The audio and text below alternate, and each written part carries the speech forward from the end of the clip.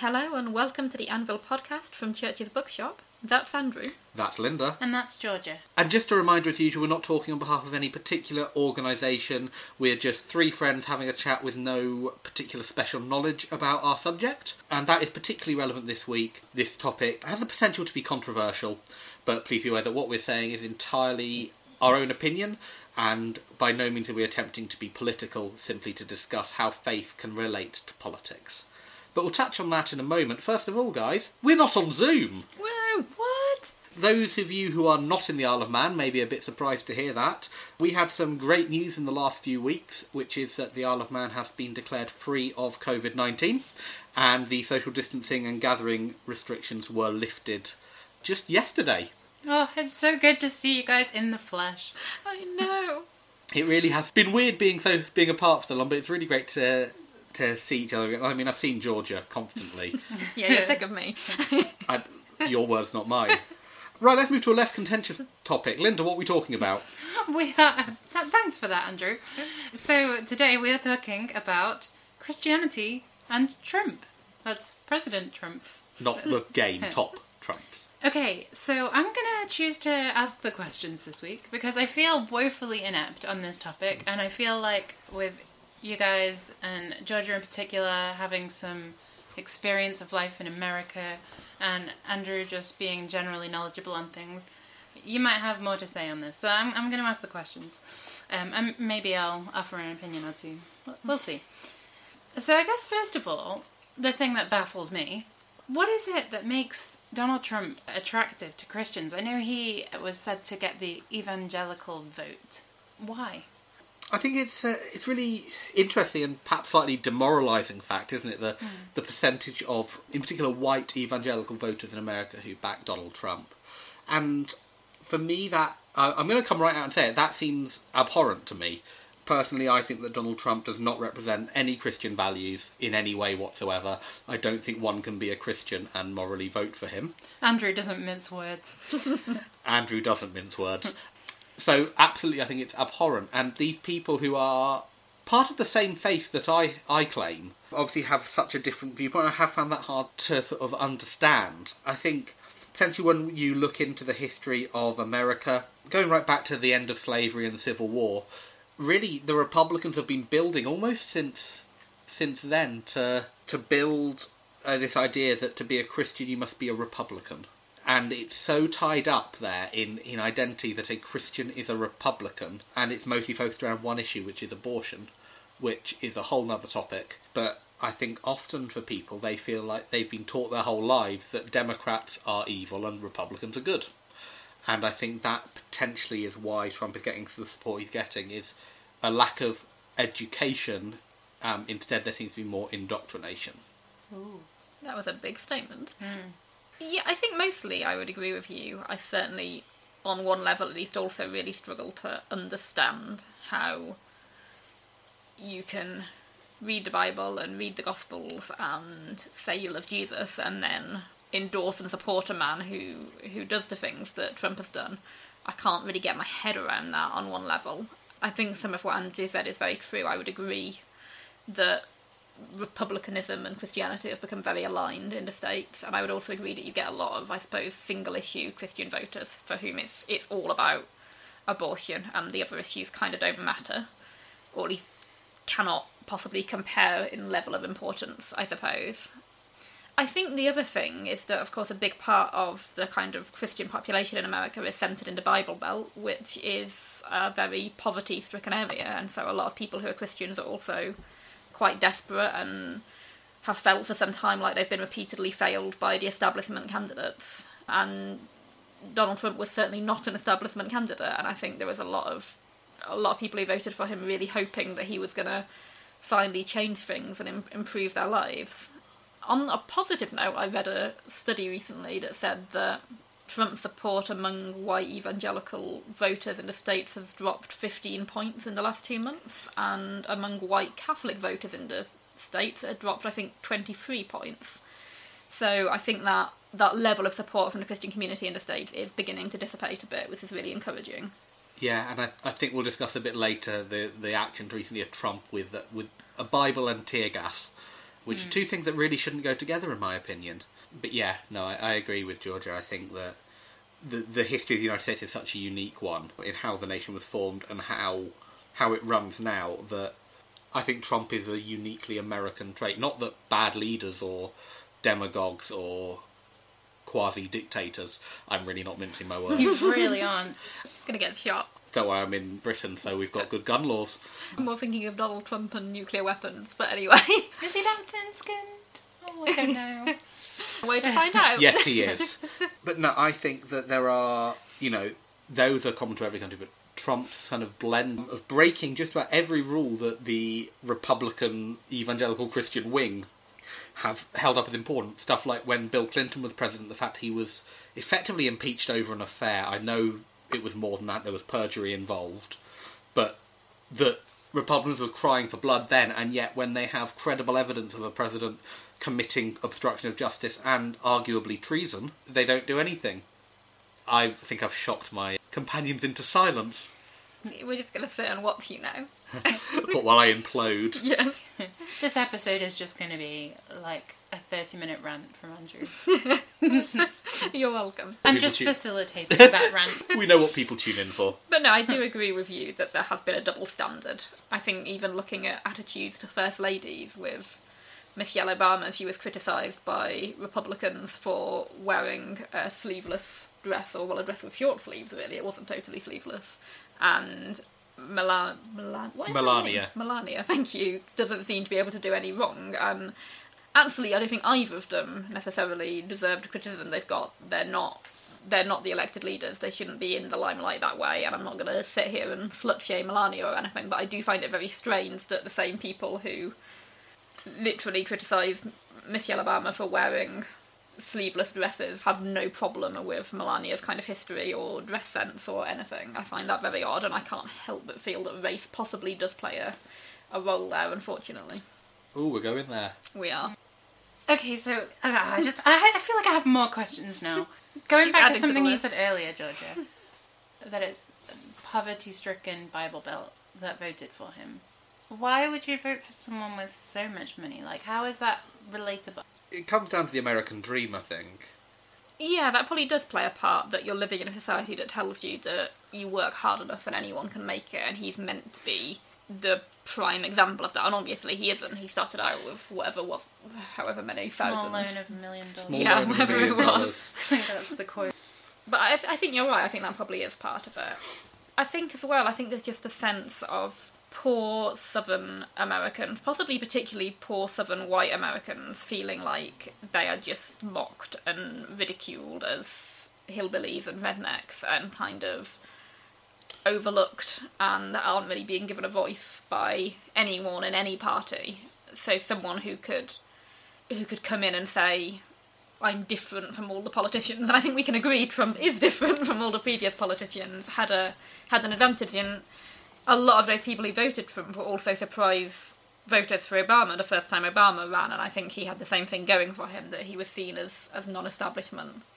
Yeah, I think it's telling that, when some Democratic candidates propose things like a tax on estates worth over, I think it was like $10 million.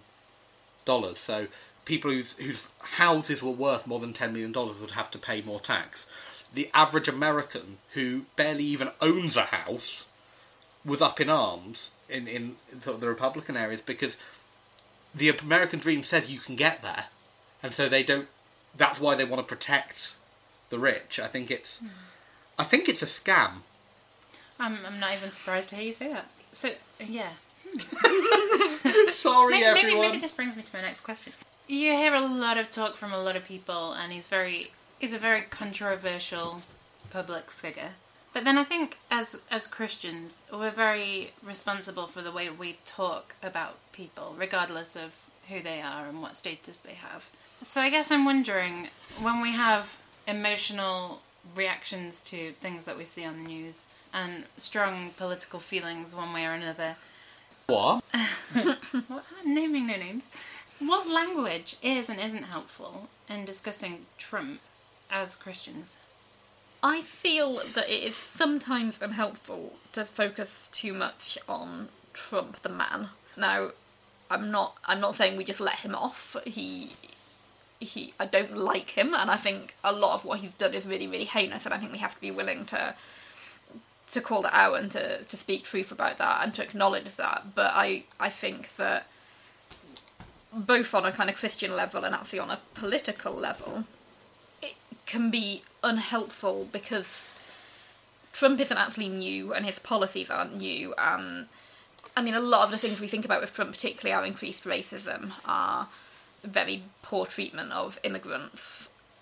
And all these issues have actually been ongoing for some time. Trump has kind of brought them to the fore, and he's maybe made it more acceptable for racist views and anti-immigrant views, etc., to be voiced more loudly and more publicly again. But those views have always been there, and it's a long ongoing problem in the States. And I think if we focus too much on Trump, we can kind of get into this mindset of vote him out and the problems will go away. And actually, they won't. They're deeply ingrained in American society, and there's a lot more work to do there. And there's particularly a lot of work for the church to do in addressing the part actually that they've had in some of those issues, particularly in racism, and not just kind of blaming it on Trump or blaming it on the wing of the church that supports Trump, but acknowledging that it goes deeper and wider than that, and that there's bigger issues to be addressed than just Donald Trump. Yeah, so I mostly agree with you. I think that while we definitely have to be careful not to assume that Trump is the problem, I think it also is important that we acknowledge that Trump is a problem and a big one.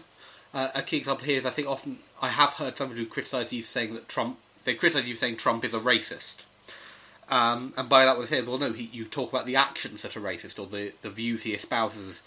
But for me, what is a racist if not someone who espouses and acts on racist viewpoints? And so for me, it's actually important that we do call out that, because it can become too easy. And you see a lot of people in the States, you see, who defend Trump, who they say, oh, I don't like all these things about him, but I like him. And when you look at what they don't like, it's all of the things he's done. But they still somehow like him because they're convinced that he's not actually that bad. And I think there's some mental gymnastics involved in that. But I think also speaking unpopular truth, and in the UK this probably isn't an unpopular truth. Actually in America, looking at his approval numbers, it's not an unpopular truth anymore. But looking at the Bible, Jesus, I think it's Herod Agrippa, where people talk about him, he says, go tell that fox. You know, he's quite derogatory towards Agrippa. And he also, one of his parables about the men who goes to war without counting the cost properly, I feel like that is actually based on a real event. And I think that is the sort of thing we should do. While we shouldn't just be derogatory to Trump, and in no way should we try and dehumanise him, because he is a human being created in the image of God. And that is important, that he has that dignity as a human being. However, he is not fit, in my opinion, to be President of the United States. In my opinion, he's not fit to be manager at a McDonald's. I think he'd enjoy that job, boredom president. Okay, I've had a rejection from McDonald's before. So apparently I'm not either. I won't disparage McDonald's either. They do a good breakfast. They do some very good breakfasts. No, I want McDonald's. Talk about Trump again. McDonald's, Trump, closely linked. I think that calling out that his character, which is something he's developed, is not what we should expect of our leaders, for me, is a key important thing in standing up to what is unjust. You know, what does the Lord require of you? Seek justice, love mercy, walk humbly with your God. And the first part of that, seek justice. Yeah. And we shouldn't get caught up in justice over mercy. I think that leads to a lack of love, and love should inform everything. But right now, the loving thing to do is to hope that Trump is no longer in a position where he can do any more harm, I think. And the best way to do that, in my opinion, is to call him out loudly and clearly and make it clear that the actions he's taking are not acceptable, and that the views he's espousing and the character he's showing are not acceptable. Yeah, I guess this is something I'm a little bit conflicted on. Because, yeah, I agree that leaders should have integrity, and so in that sense, if you're in a position of leadership, your character is under scrutiny, I guess. But I'm also aware that I don't always think it's helpful to use labels on people. I think calling out behaviours is one thing, but I think that when we label someone as a hypocrite or a idiot or, whatever it could be, I think that almost does something to our own character.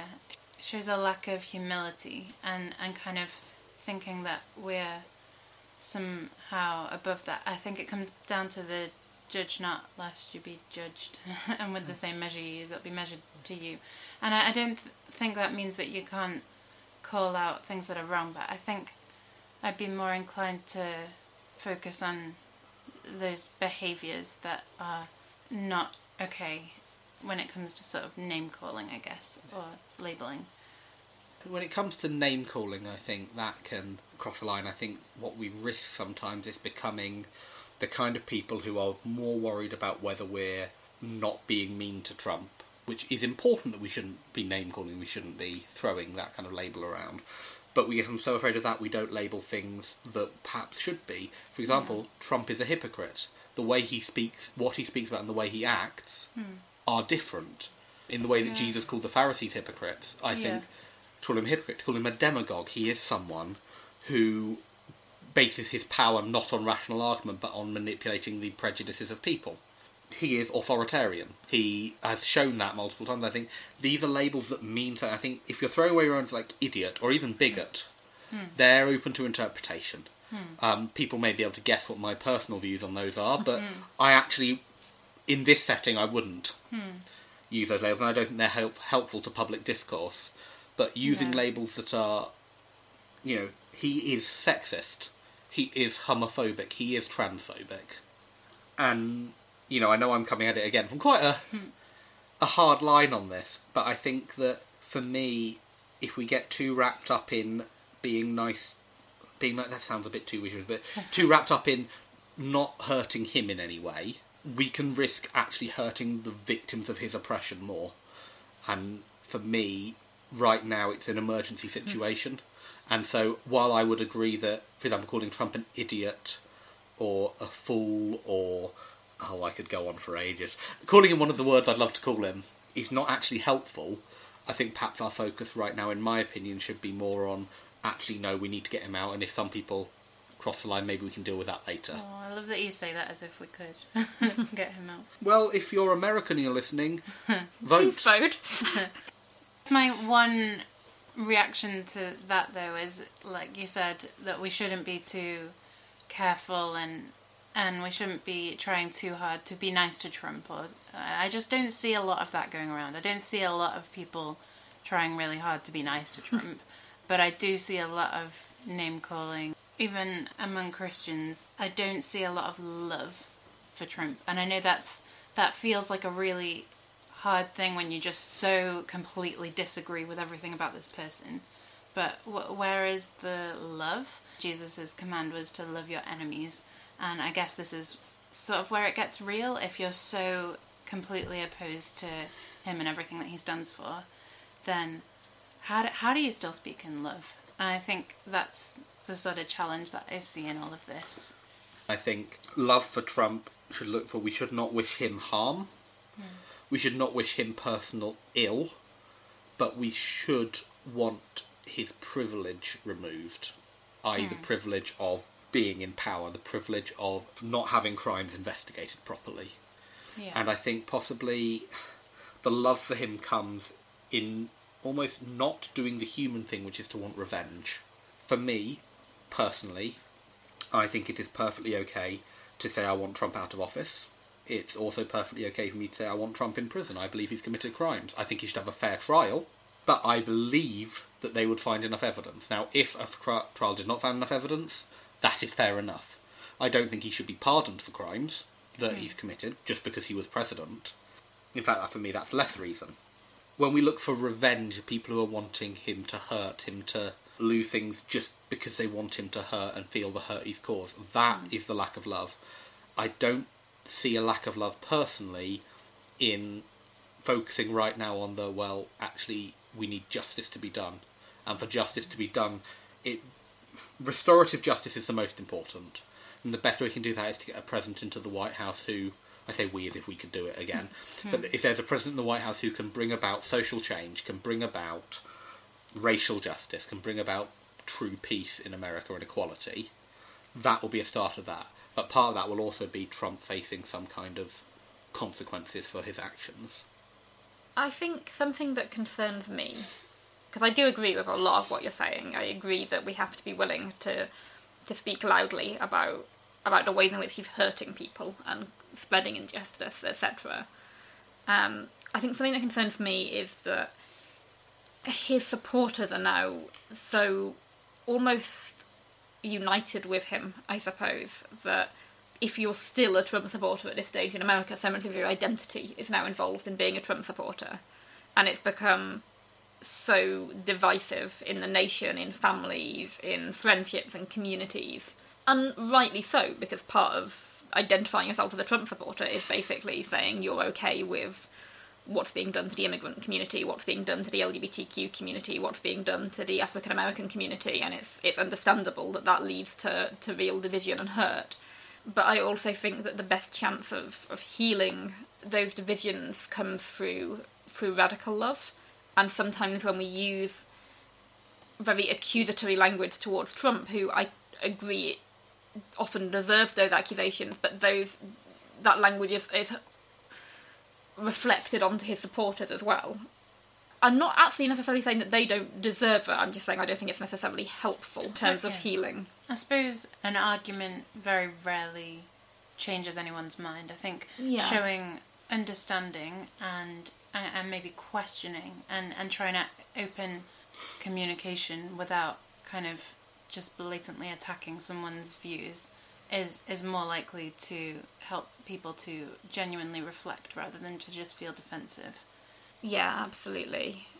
And it's not that I don't think those accusations I don't necessarily think they're incorrect. I agree with you. I think it doesn't lead to a place of conversation and healing and moving forward. It just leads to kind of further division and hurt, and it doesn't help anything. And I understand why people are angry and why people are saying these things. I'm not blaming anyone individually for approaching it that way, because it's understandable to be angry and it's justifiable to be angry. But I think perhaps a Christian perspective is about being radically loving and trying to bring peace and understanding and cohesion into all of this pain that is in American society at the moment. And I think as well that comes back to what I was saying earlier about, I suppose, the worry that we almost end up scapegoating Trump a little bit for sins and wrongs and injustices that go much broader than him and are much older than him. And I suppose it's a little bit like that bit about, was it focusing on the plank in your own eye before the speck in your brother's? I mean, I think we can all argue that the plank is probably in Trump's eye, not the speck, but maybe our primary focus should be on the speck in ours, and, you know, particularly for American churches, to be focusing on how they're contributing to a society that is innately unjust, and making sure it doesn't stop with Trump, that doesn't become so much the focus that we can't move beyond that to wider problems and wider hurts. I'm going to disagree a little bit. Right. Shocker there. If we are sort of thinking, I can't say this because that will stoke up and won't help these people who are supporting him to change their minds. That's true, but what about those victims who are feeling unheard? And I don't think that's the intention, but I think it can easily become that. And I think that sometimes saying the thing that is right, in terms of morally right, is important in the face of upsetting people or opposition. I think you're slightly misunderstanding what I'm saying. I agree with you that our primary concern needs to be for how victims of inequality, racism, etc., homophobia, whatever it might be, are being made to feel, and that they feel heard and acknowledged and recognised, and that their hurt is being recognised, and that we're fighting for justice for them. I totally agree with you on that. But I think we can do that by condemning the actions of evil. I don't think we need to extend that to the person. And I think when we do extend it to the person, it can sometimes close down debate. And I agree that our primary focus is on recognising victims. But if we want to bring about lasting change, our secondary focus has to be on changing hearts and minds. It's much easier to do that when we are approaching something from a position of love, not a position of anger, as justified as anger is. And I think as well, I do worry about being careful that we're not kind of just using him as the representation of all evils in Western society or American society, whatever it might be, that we're actually being humble enough to look inside ourselves and seeing where do we have sort of racist assumptions, where do we approach things from a prejudiced perspective, etc., rather than only being focused on Trump, I suppose. Okay, so I can see that some of the debate around our language and how we talk about people in power is something that there's a whole spectrum of views on, even within Christianity. But hopefully, something that we can all agree on is that the Bible calls us to pray for our leaders. But I imagine the ways that we might do that could look very different for different Christians. So how do we pray for President Trump? That's a really hard question. I think in common with everybody, we should pray for him to find God and know God. Now, not saying some world leaders obviously do act in Christian ways. We should pray that he finds God, that he repents, that he is able to stop hurting people. You know, I also pray that his attempts to enforce discrimination are thwarted. In terms of him as a person, as I said earlier, I don't think it's at all Christian to wish any harm on him. Even jokingly, I wouldn't wish harm on him as a human being. But I would pray that he finds Jesus, because isn't that that's the only way any of us can be saved. And I believe the Bible tells me that he can be saved. How easy that is to believe in daily life when every day seems to bring out worse news. That's hard. But for me, that's where my prayers have to be. And I don't see any contradiction between praying that he finds Jesus, praying that he actually opens the Bible instead of just holding one up, praying that he comes to understand the harm he's doing and is able to put some of it right. I don't think that's opposed to also praying that in November people will see him for what he is and has been and will vote him out. I think those two are not contradictory points. I think we can hope and pray that God can do what seems impossible and turn Donald Trump into a model Christian. I mean, Paul was trying to commit genocide against Christians and became the greatest of apostles to the Gentiles. You know, anyone can change, but I think we can also pray, well, look, as it stands right now, I think it is important, and I hope and pray that his time in office will be cut short by an election, I should say. Yeah, no, I think I 100% agree with you, though. I definitely don't think those are contradictory. And I think there's a lot of things to pray into in terms of everything going on in the States right now that go beyond just praying for Donald Trump. I also think it is really important that we pray for him, that we pray for him acknowledging that right now he is the president, and while we hope he won't become November, we can pray for him receiving, I suppose, wisdom and guidance and a softer heart for these last few months of his presidency, and that we see an improvement in the policies and the justice coming from the White House and from his administration.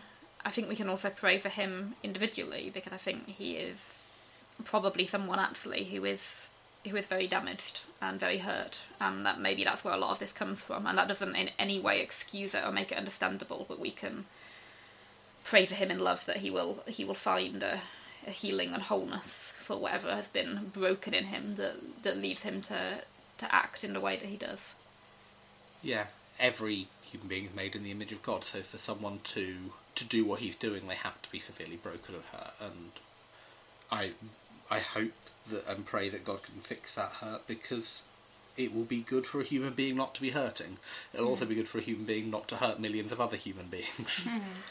The one important thing I think often you talk about, we should pray for him because God has placed him in his position, God chose him. I think that's a fallacy. I don't think God chose Donald Trump. The American people chose Donald Trump. Or rather, the Electoral College chose Donald Trump. Less people voted for him than Hillary Clinton.